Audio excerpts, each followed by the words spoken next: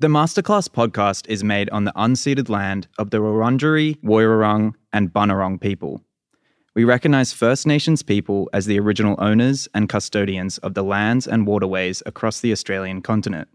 We pay our respects to elders past and present. Always was, always will be Aboriginal land.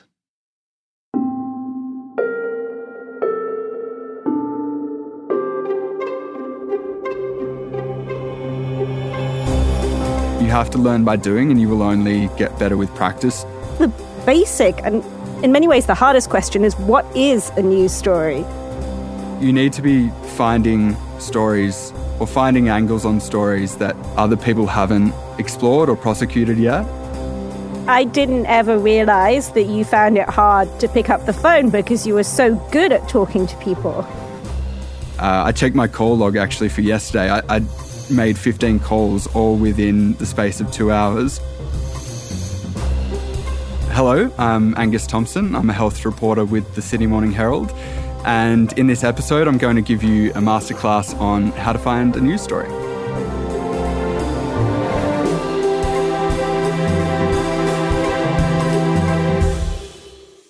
Hello and welcome to Season 3 of the Masterclass podcast. I'm Louisa Lim, and I teach audio journalism and podcasting at the University of Melbourne. Every episode, I'm speaking to a master of journalism to talk about one aspect of their work. Today, we're hearing from one of our former students, Angus Thomson, who's now a reporter with the Sydney Morning Herald. Angus, we're talking to you about finding a news story. I mean, I guess the basic and in many ways the hardest question is, what is a news story? Well, it's sort of keeping it simple. It's in the name. So a news story is something that is new. So what we're doing when we write a news story is we're telling something to the reader or the listener or whoever's watching, a new piece of information that they didn't know about before. So that might be something that you've found out through your own networks or through your own research, or it might be an issue that's been in the media recently and you think you can push forward taking a new angle, or it might just be an issue that hasn't got the coverage that you think it should and that you would like to push forward. Now, you've had all kinds of jobs, working at local papers as well as working at the Sydney Morning Herald. How do you go about finding a news story? I think a lot of it comes from knowing what's happening in the news and then knowing what's not being reported on that is happening elsewhere. So in the morning, I'll wake up and I'll check the apps. So I'll check our Sydney Morning Herald app. I'll check our competitors. I'll quickly check my emails to see if anything's sort of come through that I think is worth pursuing straight away. I'll listen to the radio when I'm making my breakfast or at the gym or on my commute to work. I'll read the papers when I get into work. So the first part of it is knowing what's happening that morning.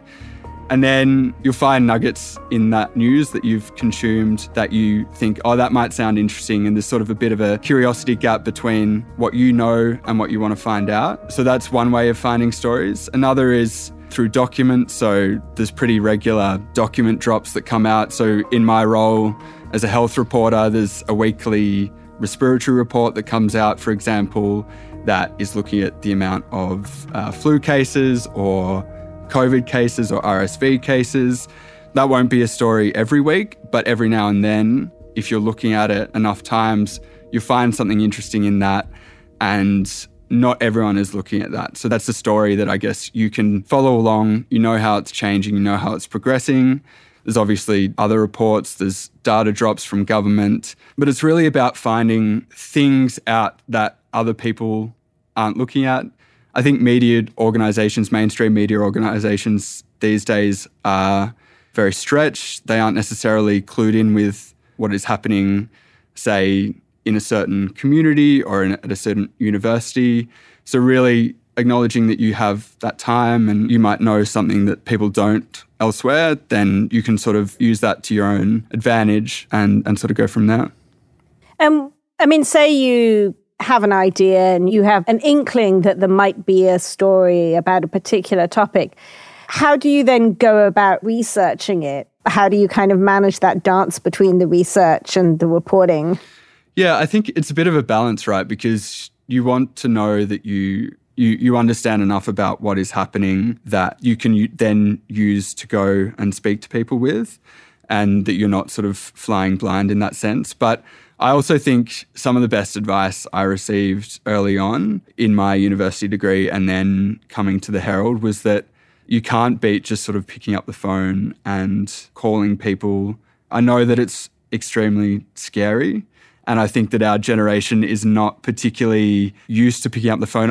I have vivid memories of, sitting in my room and working myself up to calling someone. Like, it seems so ridiculous now because I'd take between, I checked my call log actually for yesterday. I made 15 calls all within the space of 2 hours chasing this story. And that's something that I do now as a matter of course for my job. But I remember, 2 years ago when I was in uni, working myself up to calling someone, being so nervous on the phone, and then having to sort of sit down and relax myself after the call because it panicked me so much to do it.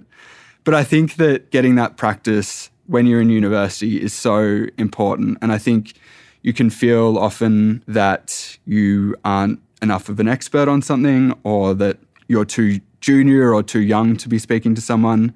I don't think I've genuinely ever had someone pick up the phone and say, F off, don't talk to me. And if you're interested enough in what they have to say and what they do, then it happens pretty naturally. I didn't ever realize that you found it hard to pick up the phone because you were so good at talking to people. Yeah, well, it's different, I think, in person with people that you might know to people that you don't know, or that people who are really senior or might not be particularly happy to learn about what you're asking them about.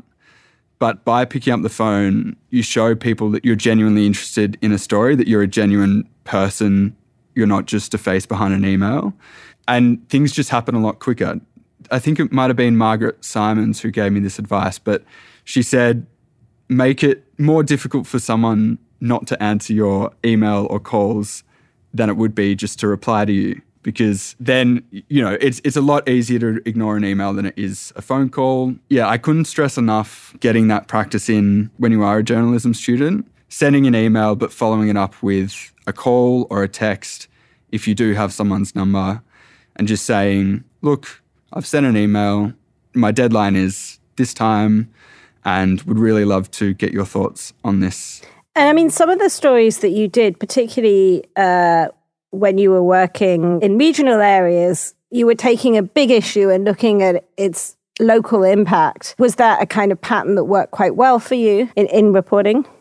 Yeah, I think so, because if we go back to the first point of what is news, you need to be finding stories or finding angles on stories that other people haven't explored or prosecuted yet.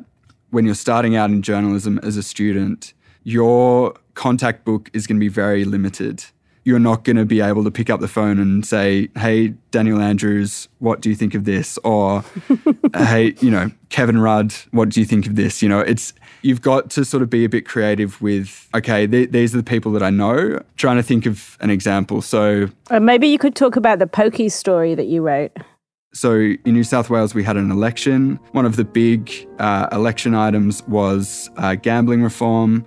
And it was one of the main differentiations between the two parties. We all sort of know in New South Wales that people in New South Wales spend more money on gambling than anywhere else in Australia and probably anywhere else in the world. And I knew from my family growing up around Echuca and Moama, which is on the border of New South Wales and Victoria, that there are a whole lot of pubs on the Victoria side that didn't really have a lot of pokies. And then on the New South Wales side, there were 4 or 5 businesses that were among the richest in the region. And that was all because of the pokies and the legal and regulatory frameworks in each of the states that allowed that to happen over sort of 50 years. I'm driving across the Echuca-Moama Bridge into New South Wales. At first glance, it's a one-strip town with a bakery, a pub, an op shop and a petrol station. But what really catches my eye is the Moama Bowling Club, one of the first buildings you see as you drive into town. There's massive sail-like structures shading the bowling green, a restaurant, and tourist coaches and shuttle buses lined up out the front. I used to come here on summer holidays as a kid, and I was always blown away by how big this place was. And one question has always stuck with me. How did this humble bowling club get so rich?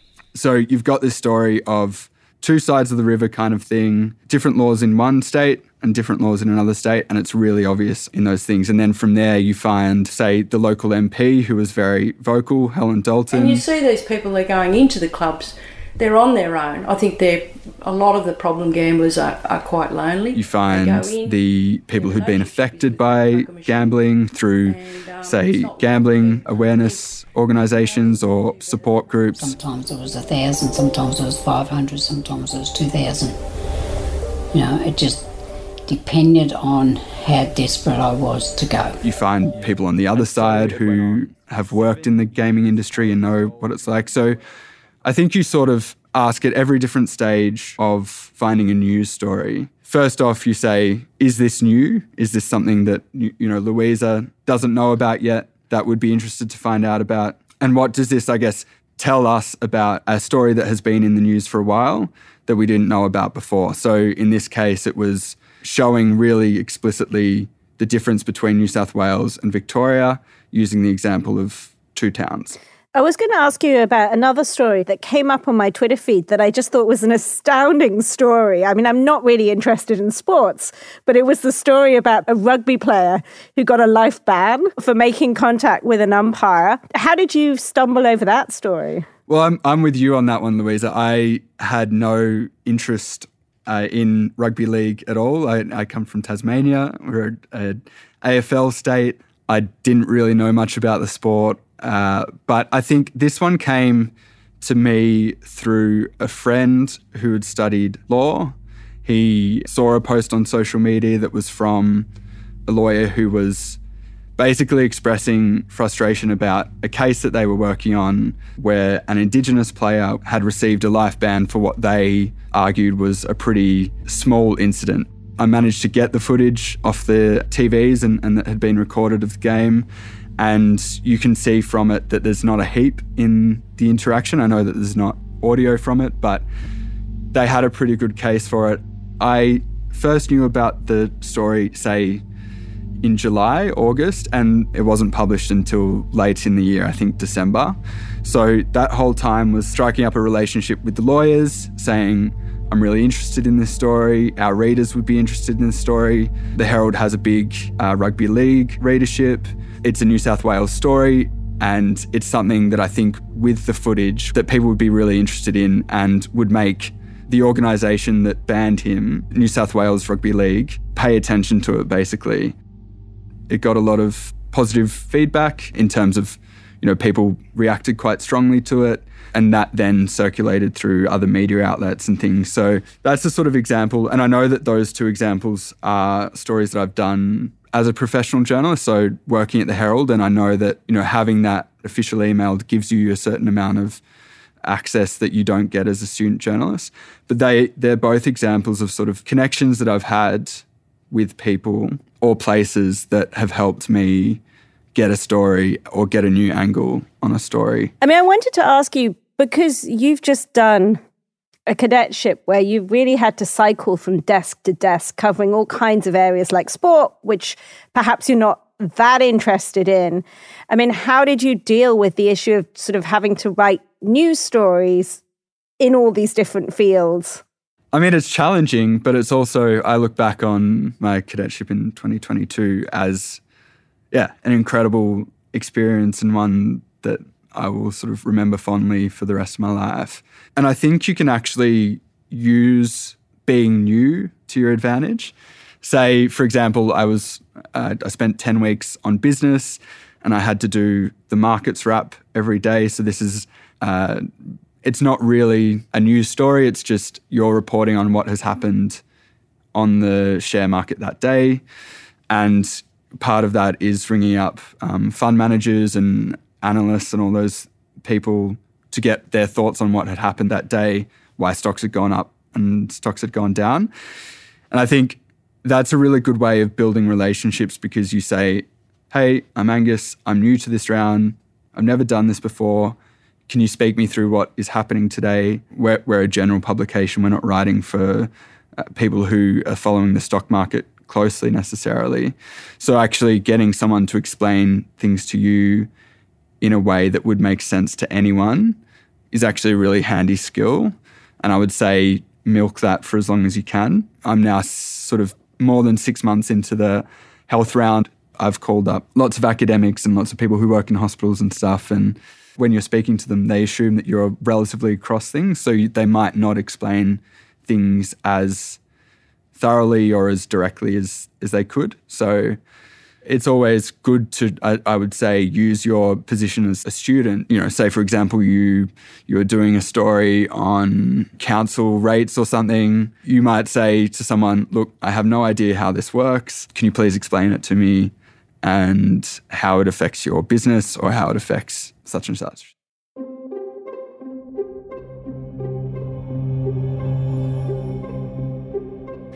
So what are 2 top tips that you have for student journalists to help with finding a news story? Well, the first thing is that you have to learn by doing, and you will only get better with practice. So I joined Farrago, which was the student newspaper at the University of Melbourne in 2018, and that was before I'd even started studying journalism. And that was great for understanding how to put together a news story, where to find news stories that were relevant to your audience, which is the students of UniMelb, and also learning all those things, making some mistakes while, not as many people are listening or reading. I think you can't underestimate just how valuable that is. And I realized that having that time to volunteer is a privilege. I think not everyone gets it. A lot of people work, they balance studies with work, and they don't have the time or resources to be able to volunteer their time because you are doing this work for free. But if you are, really serious about pursuing journalism as a career, you need to constantly have stories on the boil or be thinking about things, seeing things and thinking about them in a way of, okay, how do I learn more about this? What's new to learn here, I guess. So that would be one piece of advice that I would have.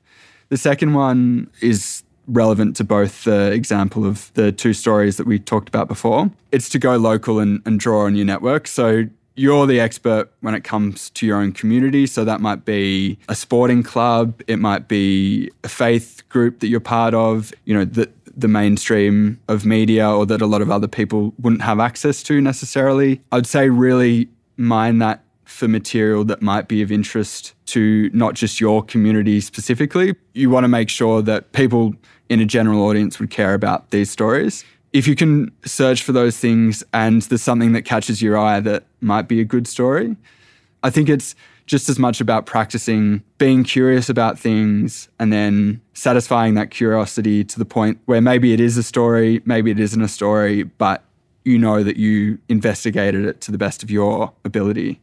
A lot of those things that are stories or that aren't quite stories yet, it's always good to keep a little bit of a note about maybe who you spoke to or any documents that you had, because you never know when that'll come up again. I think one story that I did that I really enjoyed doing while I was a student was the one on eels. So I went out tracking eels with some scientists from the Arthur Ryler Institute. And that only came about because I had done in my first semester at UniMelb journalism, I had heard this story about eels travelling underneath the university. Underneath? Wait, where though? So the story goes that the University of Melbourne is built on what used to be a tributary of the Yarra River, the Birrarung. Well, it's built on actually a marsh. So it's built on a lake, what used to be a lake. And basically, lots of eels used to be there. The First Nations people that lived there often caught them. And then obviously, as the university was built, more and more storm drain pipes were put in, less of the natural environment was there, but eels still sort of migrated through there. that was the story anyway. And there were stories of, I think, eels migrating across the Chancellor's tennis court. There was apparently cleaners who'd seen them pop up out of toilets or storm drain pipes and stuff. And I couldn't back you're going to give me a new fear that I've never had before. Yeah, sorry everyone that's listening and on UniMelb campus, but I couldn't really substantiate the claims, or I couldn't find anyone that had actually seen eels. So like, hypothetically, yes, they could still migrate through, but I couldn't find anyone to do it. But in the process, I learned a lot about how eels migrate and had spoken to this scientist from the Arthur Rylah. And I'd said, if you are doing eel tagging, because he was doing this research where he put tags on eels and tracked them as they migrated up the east coast of Australia, because they spawn, they breed in the Coral Sea, which is 3,000 kilometres away. So I made that connection. And then in March the next year, Wayne sent me a text and said, we're going eel tracking. Do you want to come along? And yeah, I got a story out of it. So it's important to keep those relationships, to treat people really decently and give them your time and show them that you're really interested in what they do. And also to make sure that you keep a record of phone numbers, of conversations that you've had, of names, because you never know when they come in handy. And I think that's something that I really learned. I'm shocking at keeping records. I scribble random things in 100 different notebooks. And I think in uni, I was sort of got slightly better at keeping digital records and, you know, doing that out of necessity pretty much, because it's so important to what we do as journalists. Information is sort of our bread and butter, so. Do you have a task for students? So my task for students is to think about a community that you're part of. So it might be a sporting group, a faith or cultural community. It might be a local government area, so a council, and identify an issue that affects people in that group. So you could go into, say, a Facebook group, a Reddit forum, or council minutes, for example. Find an issue or something that's happening in that group, bring it to class, and pitch it as a story. And then see if there's interest from your classmates, if there's interest from your lecturers. You usually know that you're onto something. So, yeah, that's my task. That was Angus Thomson, a reporter for the Sydney Morning Herald. The masterclass is produced by Dylan Bird and myself. It's edited by Dylan Bird. Sound design and post-production by John Chia. The original concept is by Anders Furs. The theme tune is by Susie Wilkins. It was partially funded by the GEM Scott Trust, and it's brought to you from the Centre for Advancing Journalism at the University of Melbourne.